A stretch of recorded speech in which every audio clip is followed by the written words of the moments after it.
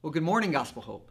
Today, we are going to continue our series in the waiting from the book of First Thessalonians, but we're going to take a little bit of a detour today.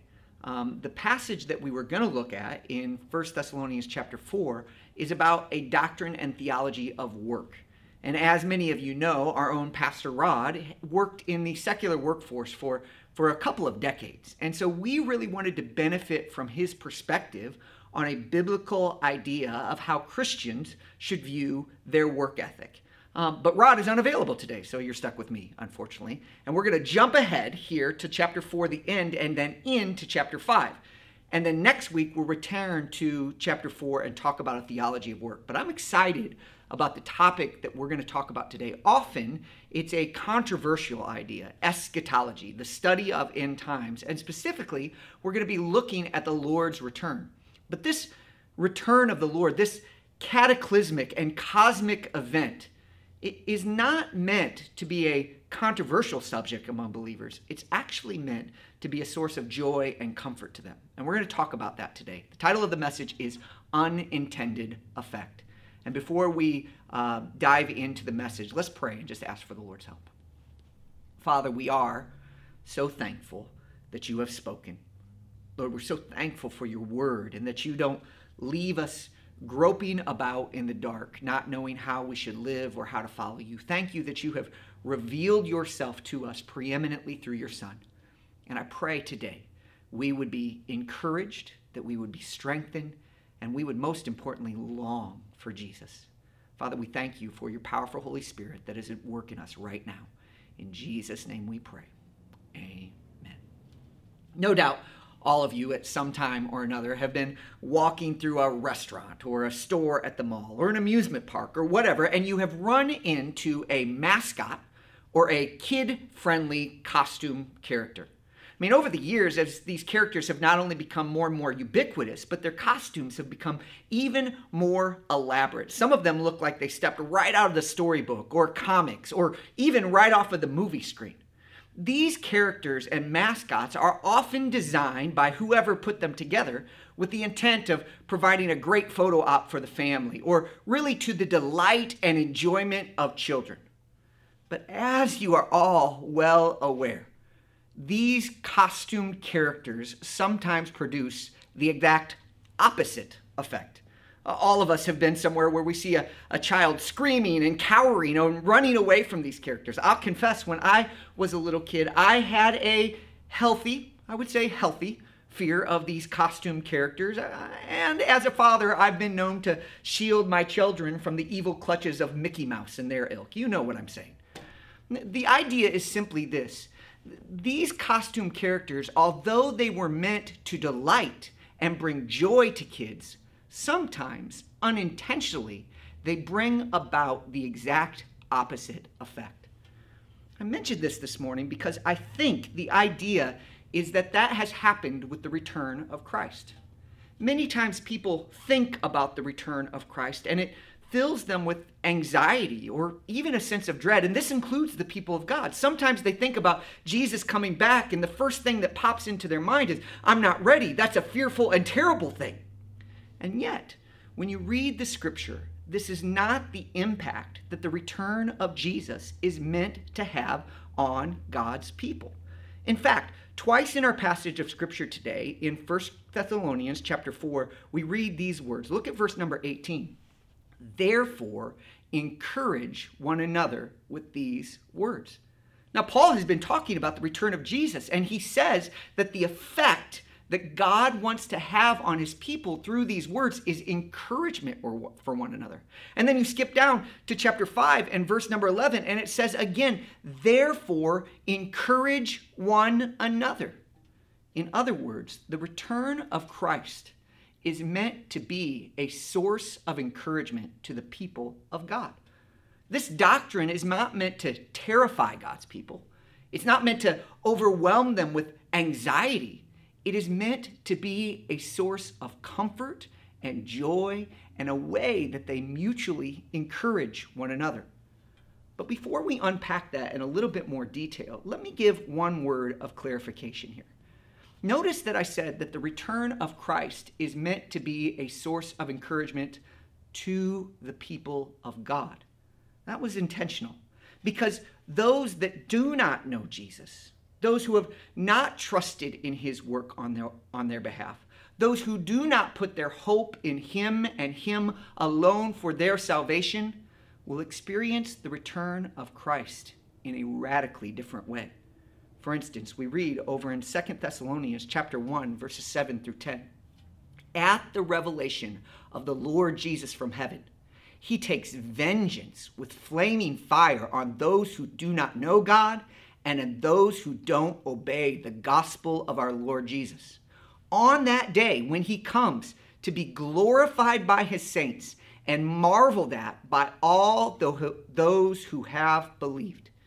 In other words, on the day of Christ's return, those who have trusted in Jesus will have one experience, and it will be an experience of joy and delight and pleasure. But those who have not trusted in Jesus will experience judgment and destruction for resisting and rejecting Jesus Christ as their Lord.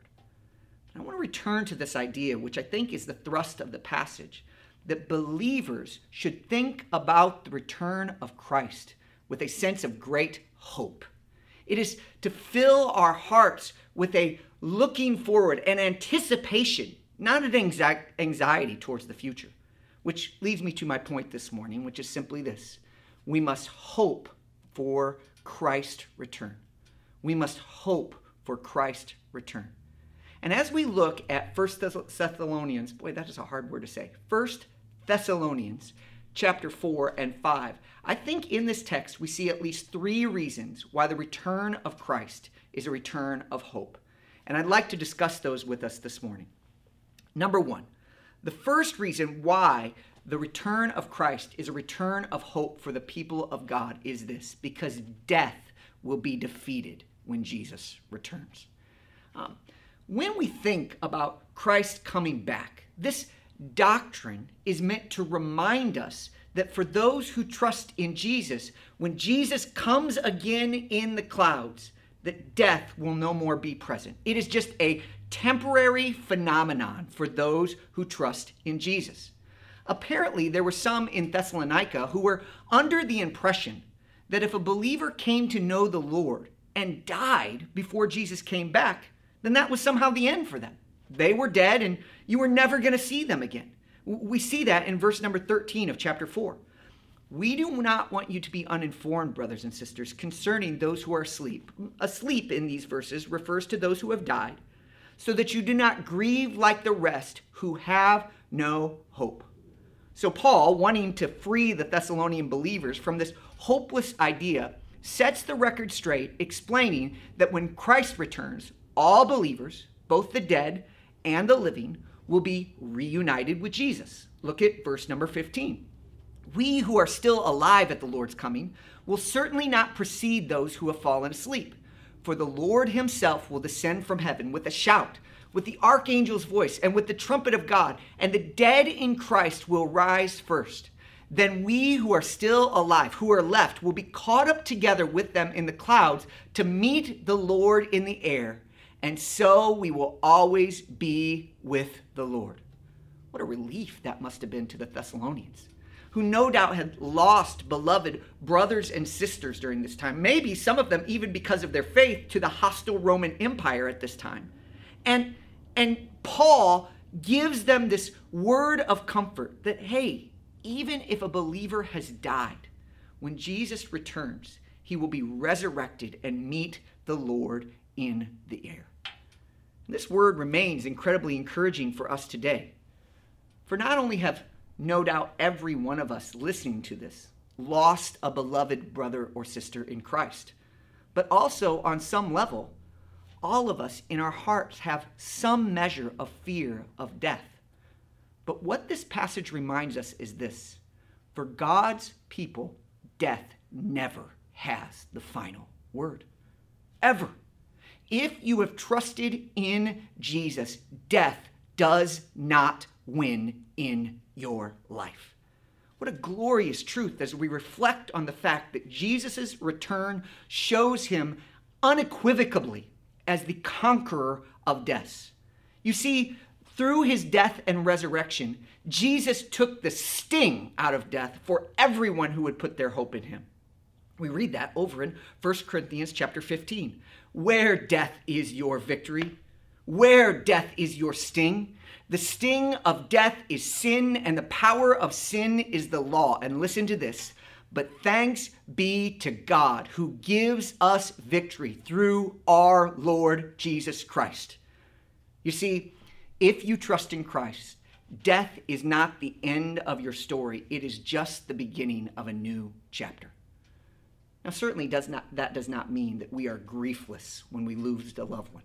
But this passage does call us to grieve with hope, because as believers, we know that death always only has a limited power. You know, as a pastor, this gives me a tremendous amount of encouragement. I've been in pastoral ministry for about 20 years now. And one of the privileges, and I don't say that lightly, is to stand at the coffin of a beloved brother and sister in Christ and be able to offer from God's word hope and encouragement to those who are around. It is a sad and tragic thing every time we lose a dearly loved one, but it is a privilege to point us to the hope that we have in Jesus. But here's the good news. For if you're like me, there are some people that you have laid to rest that you love dearly. And the great and encouraging word from the scripture is this: you will be reunited with them, because death does not have the final word in their life. We should look to the return of Jesus with hope, because it reminds us that Jesus bows his knee to no one. Death bows its knee to Jesus.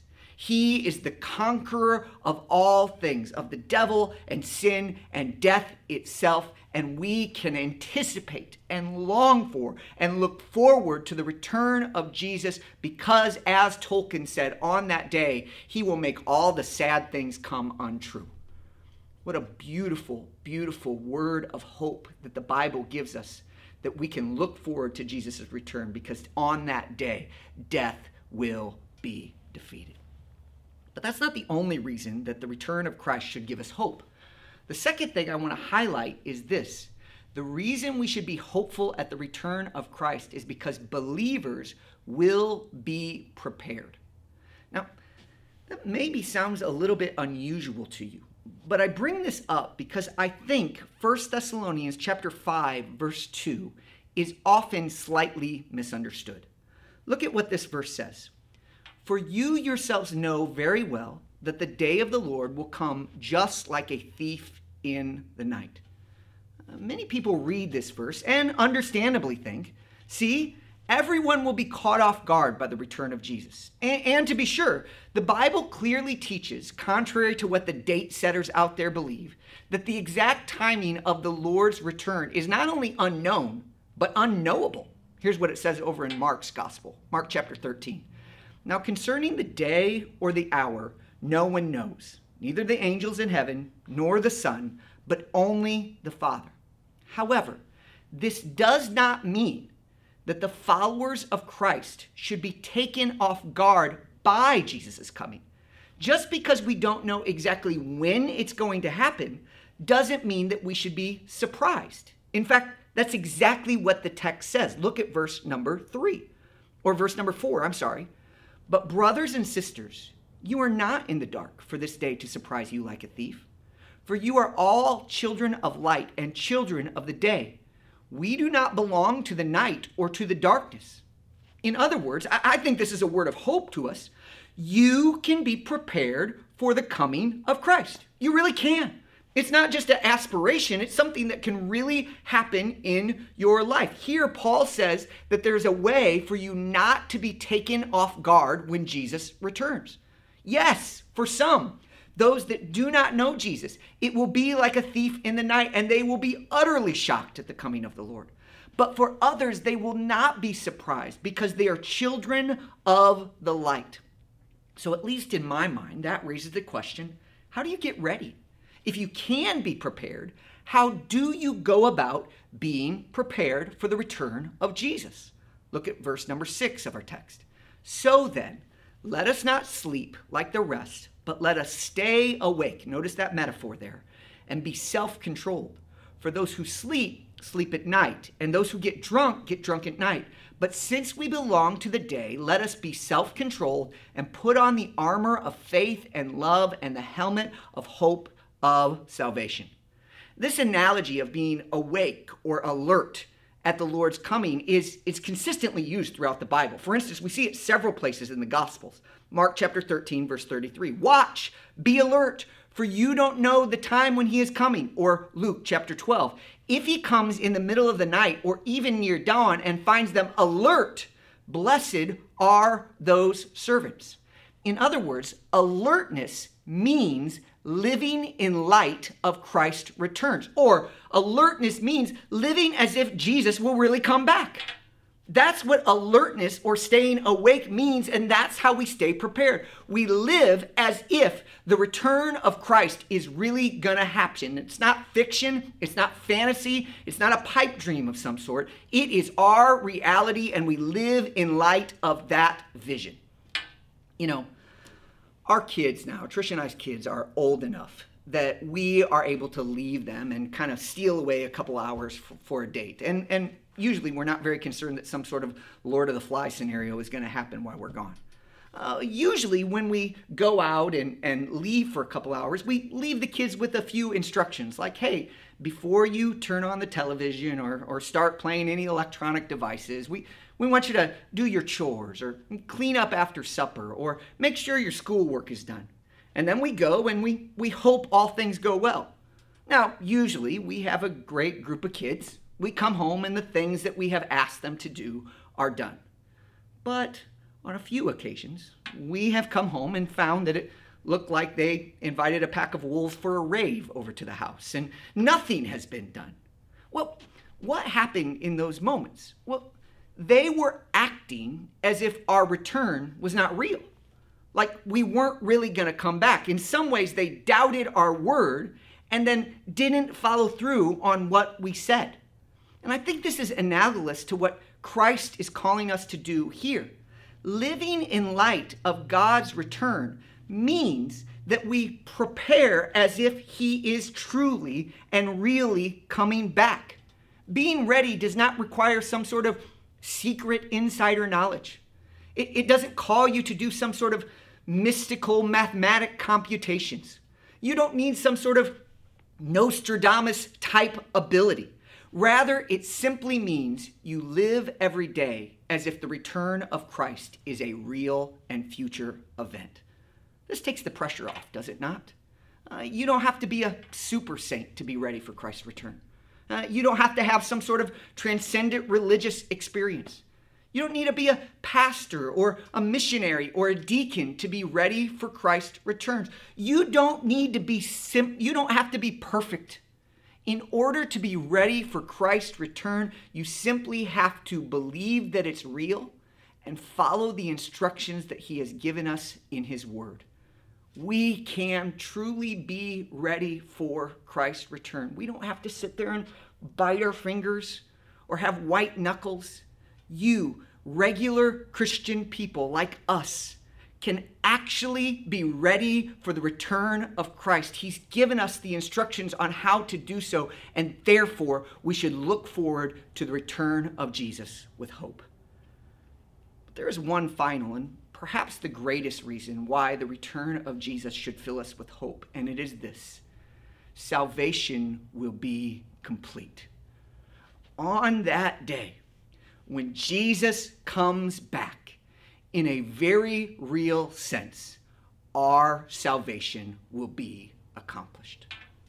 You know, if you're a believer, it is completely accurate to say, I have been saved. In other words, there was a day when you put your hope in Jesus, you believed the gospel, and you, on that moment, became a child of the King. You have been saved. It's also appropriate to say, I am being saved today. Because once you become a Christian, the Holy Spirit comes and indwells you, and he begins over time to work in your life. and change you and transform you and make you more and more like Jesus increasingly over time. Theologians call this sanctification. We become more like Christ. So in a real sense, you are being saved. But the Bible also teaches that one day we will be saved. That is, the very presence of sin in our life will be eliminated, and we will see the Savior face to face and dwell with him forever. So for a believer, it is proper to say, I have been saved, I am being saved, and one day I will be saved. This future salvation, this future salvation, this will be saved, is inaugurated at the return of Jesus. Look again at the text, verse number 9. For God did not appoint us to wrath, but to obtain salvation through our Lord Jesus Christ, who died for us, so that whether we are awake or asleep, we may live together with him. Man, notice that it says that the people of God will obtain salvation. You will have it. It will be in your possession at that moment. You will have obtained the object that your soul desires, the salvation for all eternity. Look at this very simply. At Christ's return, salvation will no longer be a future hope, but a present reality. And this is a big deal. Although here in the South, we can casually throw around the words salvation or say, well, he's too saved, or she's being so saved, or whatever. We can use that vernacular, but the reality is salvation is a gift of incalculable value. You cannot overstate or overestimate the worth of eternal salvation. It is so precious, it is so great that our minds can't even fully conceive how great of a gift this is. Just listen to the words of Scripture. 1 Corinthians chapter 2, verse number 9. No eye has seen, no ear has heard, and no human heart has conceived what God has prepared for those who love him. Or Ephesians chapter 2, verse 7. In the coming ages, it will take him that long, he might display to us the immeasurable riches of his grace through his kindness to us in Christ Jesus. Or 2 Corinthians chapter 4, verse 17, for our momentary light affliction. Well, what is it doing? It is producing for us an absolutely incomparable, eternal weight of glory. You can't even weigh it. It's so big, it's so significant that it makes all the sufferings of this life seem like nothing. You see, salvation is a gift that we can't even get our head around. It is that great. Earlier this year, pre-COVID, before we were in lockdown, Tricia and I had the opportunity to travel out to Salt Lake City, Utah. The thing that's interesting about Salt Lake is when you drive down into the city, it's like the whole town is surrounded by mountains. And as people who grew up in the Midwest and have lived in the South, we just have never had significant exposure to the mountains. So we get in our car and we start driving down the road and be like, oh my word, what a vista. What a view. That is breathtaking. It is beautiful. And then we would turn the car and we'd be driving this way. And all of a sudden we would say, oh my, that view is just as good, if not better than the one that we just looked at. And then we would turn the corner again and we would look behind us and we'd say, oh my, look at the view. And it was one right after another of splendor and grandeur and majesty. And I remember just feeling this overwhelming sense of I can't get my head around this much beauty and glory. Friends, that is just a whisper compared to the thunderclap of wonder that God has in store for his people for all eternity. If God can carve the mountains with his fingers, if they are spun into the existence by the very sound of his voice, how much more does he have things beyond our comprehension, beyond our imagination for us in heaven? You don't understand, brothers and sisters. I don't understand. No human being even has the ability to understand what a great gift our salvation is. Look, sin on that day will have no more claim on you. Oh, what a wonder it will be to never sin again. You will be rid of this destructive enemy once and for all. Death will receive. The grave itself will be buried to never rise again. Your capacity for understanding will be expanded. Your knowledge of eternal things will be clarified. All of a sudden, all of the questions that have puzzled your mind that you could not understand will be answered. You will see Jesus face to face, and somehow, mystically, when you do, you will instantaneously be transformed into his likeness. I don't even know what that means, but it sounds awesome. And that's just scratching the surface. When Jesus returns, when Christ comes back, God will show us what he means by Ephesians chapter 3, verse number 20. Now to him who is able to do beyond all that we ask or think, God is waiting for that day to begin to show off his glory. Should we really be surprised? Should we really be surprised that the incomprehensible God has planned an inexplicable future? Should we be surprised that a God that good and that great and that loving and that kind has things in store for us that we cannot possibly imagine, long for, yearn for the day of Christ's return, because nothing on this earth compares. No trip, no vacation, no all expenses paid pass compares to the glory that God has for his people. We should all, with bated breath in one sense, be saying, I can't wait for Jesus to come back, because on that day he will show us what it means to be saved. So where does this all leave us? Well, too often, I think the only time that believers talk about the return of Christ is when they want to debate about various positions surrounding the details and the timing of his coming. Now, I'm not saying that's insignificant or unimportant, but God's primary reason for including this doctrine in Scripture is to bring comfort to his people. Remember what it says in verse 18 of chapter 4. Encourage one another with these words. The return of Christ is meant to be a doctrine that we use to encourage one another and build one another. You see, the Thessalonians, like us, lived in a broken world where suffering and heartbreak were to be expected. Can you identify? We still live in a world that is tremendously broken. And we all experience suffering and heartbreak and disappointment all the time. So Paul wanted them, and us by extension, to regularly remind one another that Jesus would return. I think Paul maybe, if I might paraphrase, had this type of conversation in mind. I know you're hurting. I know you're struggling. I know life is difficult. I know things are challenging. I know things have not turned out like you wanted them to. I know that your heart is breaking. I know that you are bruised and battered. But oh, brother, oh, sister, Jesus is coming. Hang in there. Don't lose hope. He's really coming. He really will return. And when he does, he will set everything right. Death will be defeated. Our salvation will be complete, and you will be ready for it. So hang in there, brothers and sisters. Jesus will come back. He will save us finally, once and for all. We can rest in that reality because he is a trustworthy God. So gospel hope, and all my discouraged, disheartened, depressed friends, hang in there. Jesus is coming.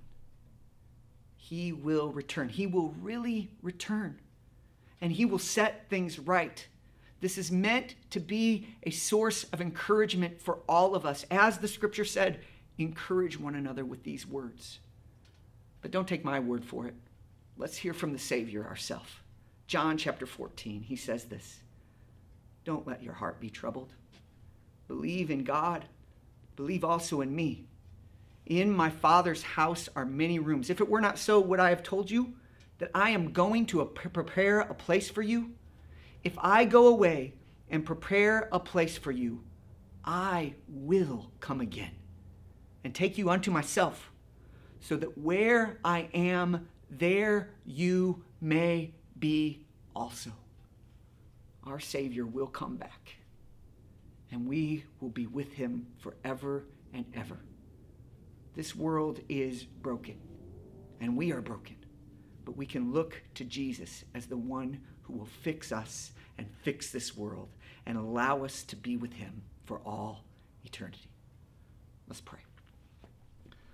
Father, we thank you that Jesus is coming back. And I pray that we would put our hope in him when we are suffering, when we are uncertain, when we don't know what the future holds. I pray that we would hold this reality in our hearts. The Lord will return. And I pray that that would overwhelm us with hope. In Jesus' name I pray. Amen. So you might hear all this and say, Pastor Ryan, how do I begin to live with hope in the return of Christ? Let me get just two suggestions as we close out our time together today. First of all is learn about the return of Christ. Today, as you've noticed, I've mentioned several passages of Scripture that remind us that Jesus will come back. And what we're going to do is, if you're watching online right now, we're going to drop some of these in the comments with a link that will provide you all these references. We're also going to be texting these out to the Gospel Hope family. And I would encourage you this week just to pick one of these verses. Maybe write it down on a note card or a sticky note and put it somewhere that you're going to see it, on your dashboard of your car or in your mirror in your bathroom. And this week, just meditate on the certainty of the coming of Christ and allow that reality to fill you with hope. The second thing I would say, don't just learn of the return of Christ, but long for the return of Christ. While Jesus was here on earth, some Pharisees came and asked him about fasting and why his disciples didn't fast. And here was Jesus' answer over in Mark's Gospel in chapter number 2. Jesus said to them, "The wedding guests cannot fast while the groom is with them, can they? As long as they have the groom with them, they cannot fast." Notice verse 20 though. "But the time will come when the groom will be taken away from them, and they will fast on that day." Well, obviously, Jesus had in mind here the time where he would die and rise again and ascend into heaven and kind of leave his disciples alone. We're in that time period right now. So one of the ways that we can long for the return of Christ is by fasting. You know, our physical hunger and longing for food is to remind us that we long for something even greater. So tomorrow, Monday, I'm going to fast from lunch. And if you would like to do that with me, just as a way to remind us that we long for Jesus' return, I invite you to do so. Gospel Hope, let's be a group of people who don't sideline the return of Christ as something unimportant or ancillary. But let's remember that the return of our Savior is meant to fill us with hope every day. Don't let this just be a topic of debate. Let it be a source of fuel for the fire of hope in your heart. Let's long for the return of Jesus together. Amen. We love you guys. Hope to see you soon.